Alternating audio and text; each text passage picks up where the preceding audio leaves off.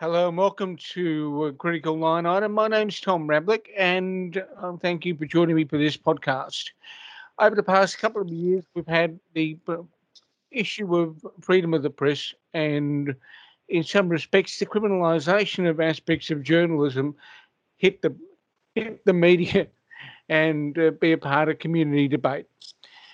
We've had two major investigations that the Australian Federal Police have mounted, one of which deals with a story the ABC pursued called the Afghan Files. That deals with allegations of misconduct in the Afghanistan war arena by Australian soldiers.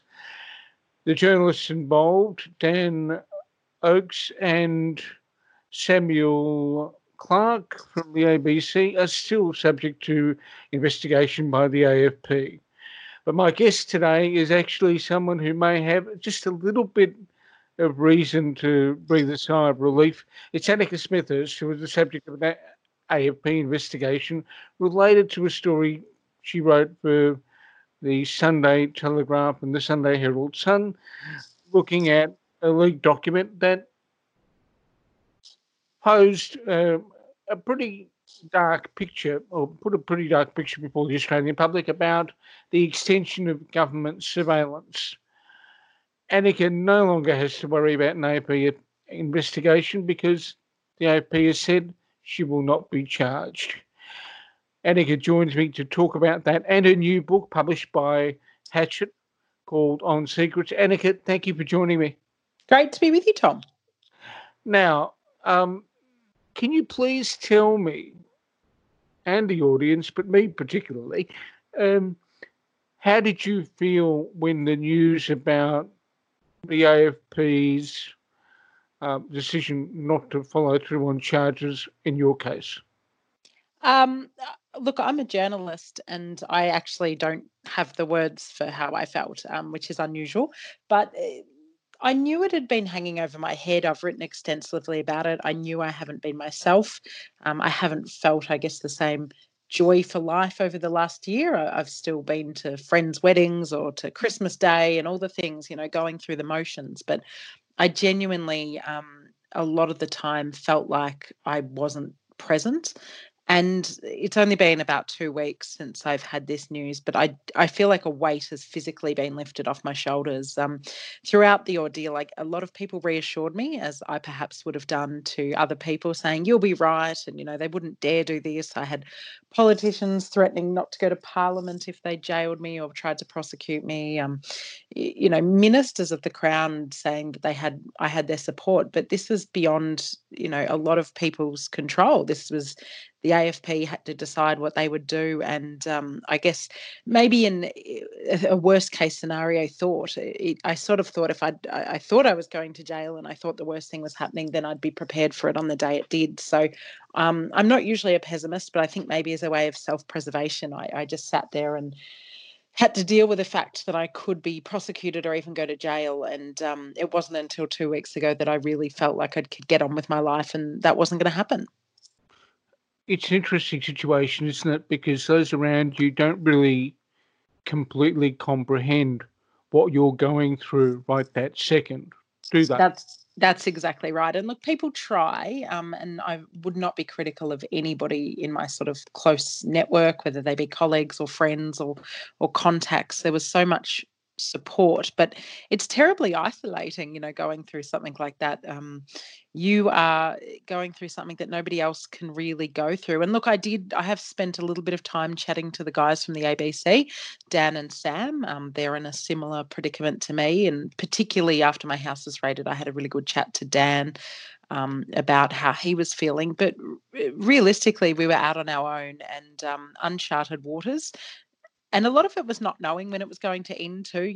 I kept sort of saying, I wish there was even if I was going to be prosecuted or go to jail, which, I would like to put on the record is not what I wanted or what I thought was fair. But for a while I started to think, even if I did, if I could, if I had been prosecuted on the day they raided my home, I would have been a year into it and I would have felt closer to the end. A lot of it is that sort of just not knowing and having to get on with your life. And I sort of have written a number of times about my friends were buying houses or having children or getting married or moving to London, the things that people my age sort of do. And I just felt like I couldn't do anything. Like my life was frozen in time and I lost a year. And I think maybe through COVID, people can relate to that a little bit now, what it's like to just sort of watch months drag by with little progress. But yeah, it feels like a sentence in itself, sort of going through that. But now I can start to live again. It's interesting you say that because when I've gone just through defamation type actions and all that sort of stuff, where you feel really, really tensed up because you don't know where it's going to go. But in your case, in your case, there's a separate overlay. It's not just going in to have a tussle with someone over accuracy and reputational damage. It's the whole deal about potentially having a criminal conviction over your head. Yeah, and it's funny, a few people that have had defamations have sort of talked to me, or even people that have had family court issues have sort of said, almost the outcome wasn't what they feared. It was just a constant drag of having it over their head. For me, the outcome could have been very serious. And there was many ways I was worried about this. It wasn't just me being prosecuted. It was perhaps them chasing a whistleblower. Maybe it was, the right or the wrong whistleblower. Like both of those had different outcomes. Having to defend myself, having to give evidence. What if there was a lot of thought that maybe they would never drop it. It would just sit there for my life. And even if they didn't do anything, and even if they decided not to prosecute, that they never would actually announce that. And that was also one of the scariest options for me. I remember thinking I'd almost prefer to go through a prosecution, and you tell yourself different things that you sort of get you through each day. But I started to think maybe it's easier just to go through this, even if the outcome is wrong, as opposed to, having to have this pop up again in 20 years' time. What are the things that you did during that period that distracted you from it? Were you able to focus on things like listening to music, sort of do other stuff that enabled you to switch off a bit? Look, there were some good things and bad things. I guess we all learn lessons from times like this, and many days were just about surviving. And I must admit, I went into my shell a little bit. I didn't see friends as much as usual. I didn't go into the office. I worked from home a little bit more. I just got sick of talking about it. Every time I went into work, even though a lot of people were sympathetic, I didn't want to talk about it. We got a puppy just about a month after the house was raided, and it seems silly trying to raise a boisterous puppy when you're going through a stressful time, but it was that distraction of a dog. Dogs don't think of you anything other than, they just want walks and food, and they just love you no matter what. So it was actually the best thing that happened. It got me out of the house every morning, and in the really dark days, and they weren't all dark days. I did many normal things during the past year, but on those days I really didn't want to get out of bed. I had to, because I had a puppy asking me to get up every morning. So it was all about routine too. I really found great success in doing things like cooking dinner, or knitting, or something where I could complete a task, especially something I did with my hands where I just didn't have my mind, because I felt that when I turned on the TV, my case was often talked about. If I went on social media, I'd often see things about it. So I had to find new ways to distract myself, and physical things where I completed a task. I felt this great sense of accomplishment, whereas in so many other areas of my life, it felt like nothing was moving. And then people sort of spent their time reminding you about it as well, I guess. Yeah, and look, people mean well. I don't think anybody meant to upset me, but I'd ring my parents, and there was a lot of, oh, I'm so stressed, I saw you in the news today, or somebody rang, or they ran into somebody at the shops and they're worried about me. And you don't want to worry other people. I had enough worries myself. I didn't want to upset my family and friends, so I used to sort of just dismiss it as, oh, it's right, it's all going to be okay, even if I didn't feel that way. So I also found Australians tend to joke things off. A lot of people made jokes about where the AFP were, and were they listening to me, and what was I going to wear when I went to jail, and jokes which in some ways I guess I hated, but in other ways it at least allowed me to laugh, even if inside I wasn't laughing. It was probably better than showing how scared I actually was. Yeah, sometimes that kind of black humour is not particularly sensitive or timely. No, but it's a very Australian thing to do, I've discovered. Well, yeah, it is one of those things that some Aussies do. not everyone feels comfortable with it, and I certainly wouldn't in a particular situation like the one you were in. Now, if we go back to in the time machine, Annika, and look at the news story that sort of caused it, some of the things that you wrote about actually sort of developed into measures that people were taking to enhance security surveillance, haven't they? Yes, I like to say that I'm proven right. The government would probably argue the nuance of it, but yes, the crux of the story was right. I knew it was right on the day. I never, would have written a story that wasn't correct, and it seems the government are not backing away from it, despite the controversy around the story. There's some other issues involved with that, which we can get onto now. In terms of surveillance and enhanced surveillance, there are a whole range of challenges for the community. Focusing on journalism, though, Annika, for the moment. What are the changes you see in enhanced surveillance of that kind from a news gathering standpoint? Look, I am one of those people that I guess prior to my situation would have thought, if it's for the greater good, I'm not necessarily against national security enhancements. If you've got nothing to hide, then you shouldn't be against it. And that was always my thought. Now, I must admit, I'm a very different person now.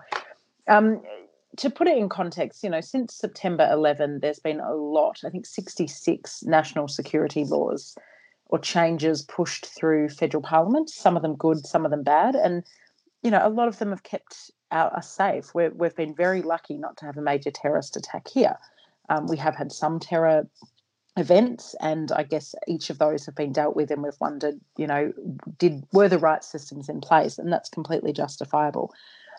Having said that, I still think the public, whether they've got something to hide or not, should be concerned about mass surveillance, particularly journalists. When you're a journalist, as I discovered, you're not only protecting your secrets, you're protecting the secrets of people that trust you.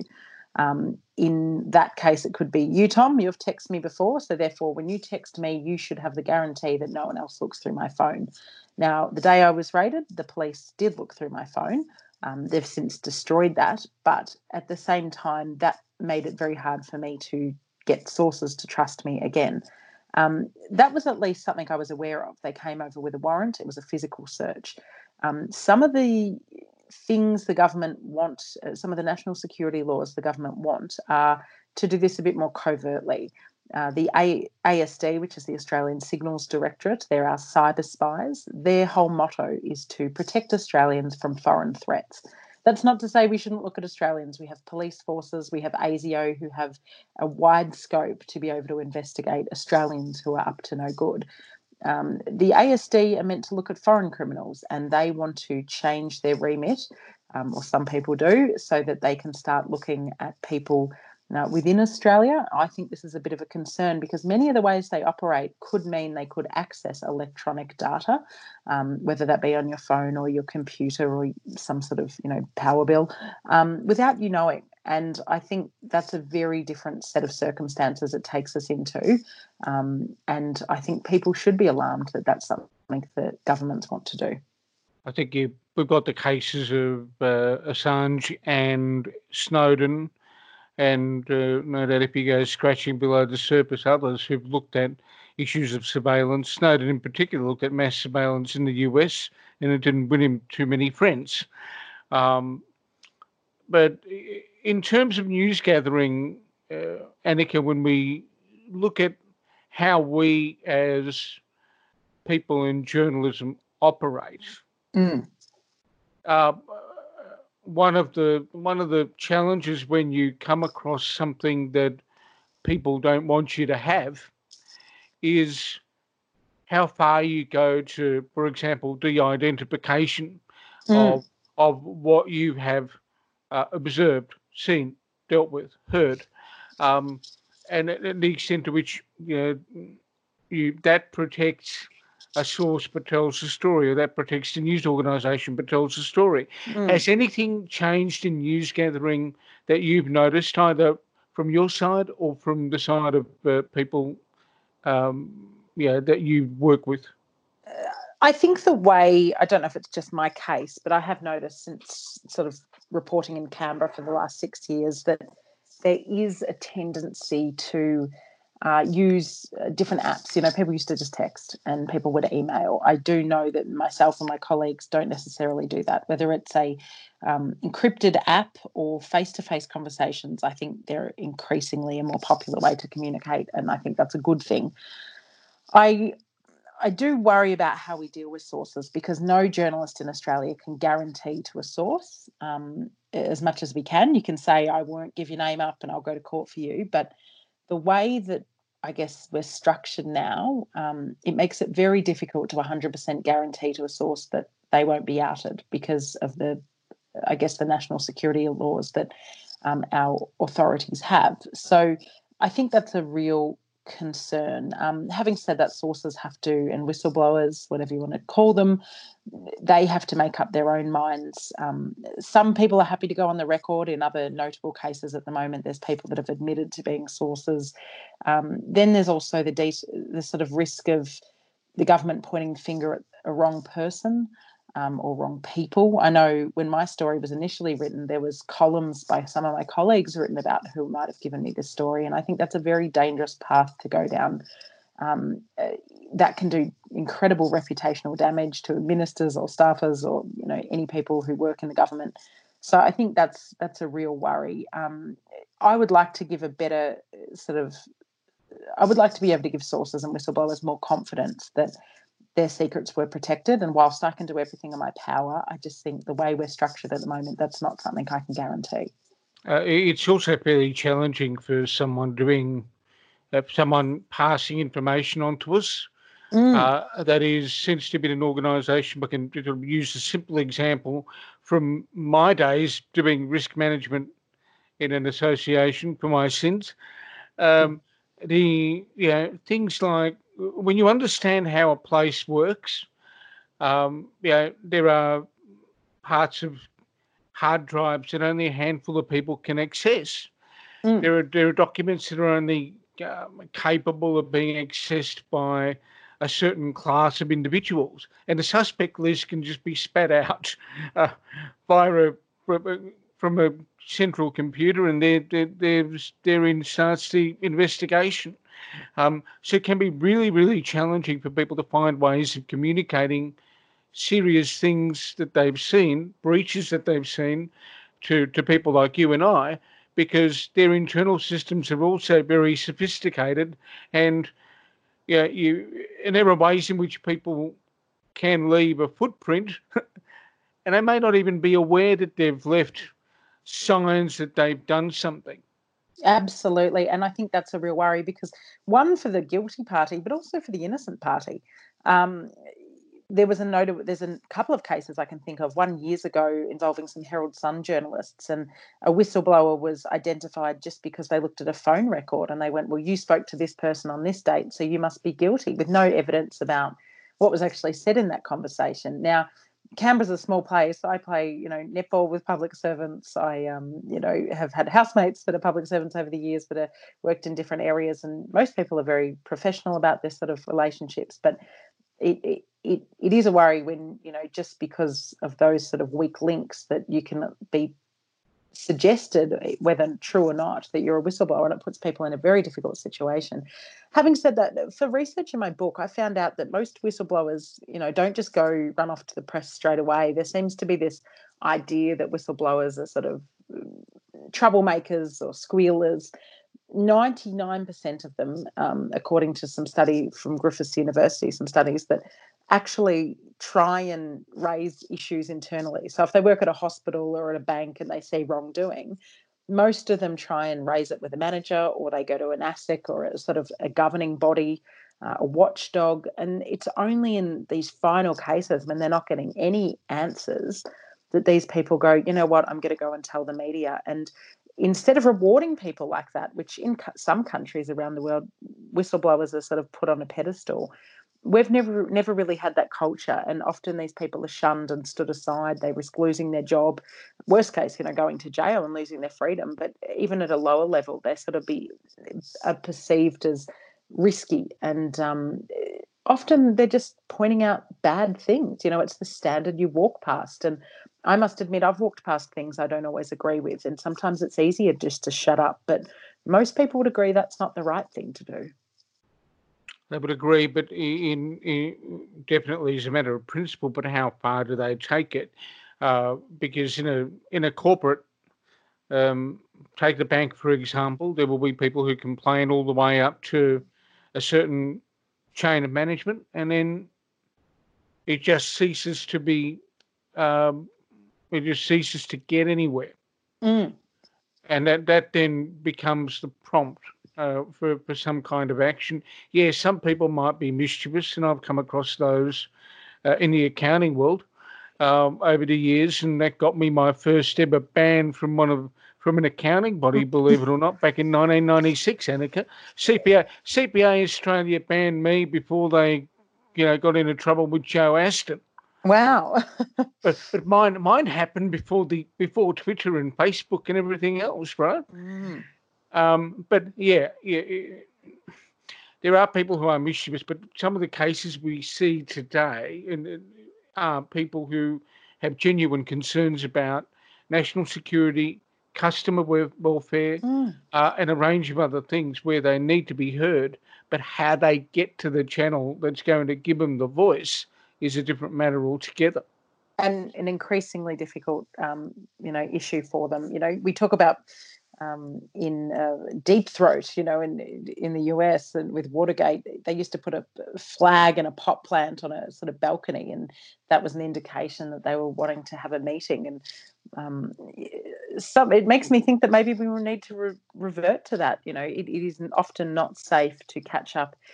Even if you have no malicious intent, but it becomes increasingly, since we're all carrying around phones in our pockets, it becomes an increasing issue about what trouble you could be getting yourself into.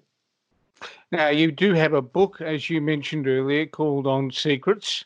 What territory do you traverse in the book? I'm assuming that it's around about 12 to 13,000 words. Yes, good pick. I think it's 12,500 words. Okay. What have you covered in the book, Annika? Look, it would have been wonderful to write a sort of, as it was originally someone suggested to me, write a tell-all book about sort of in the manner of Deep Throat about how this story sort of came about. But, given the police onto me and have been interested in my case, I was obviously writing this before they dropped the case, but that's, those sort of level secrets are things I'll take to the grave. But I guess that's the point of the book. It's called On Secrets, about my secrets, about secrets people share with me, about the difference, I guess, between personal secrets versus what's in the public interest and what's not, and why some secrets need to be told. I'm not the sort of journalist that thinks just because the government have kept something from us that therefore it should be made public. I think there are cases when government secrecy is needed, whether that be because we have to protect ourselves from foreign threats, or because it's a risk to someone's life. I do understand and respect that. But at the same time, we employ the government. We, the people, employ the government. We employ them to, by giving them a huge chunk of our wages every week. They do things in our name. They work for us, and we should be entitled to know what they're doing with that money and that power. Yeah, I mean, the way in which I put that argument to people who had the discussion with me is that anyone in government basically breathes and bleeds the way I do. The rest of it is just details. They're there to be held. They're there in a position to be held to account. Absolutely. And I think sometimes that's lost, whether it be through pomp and ceremony or, I understand respect we need to give to people in certain positions. And most of the politicians, I'd say more than half, work incredibly hard.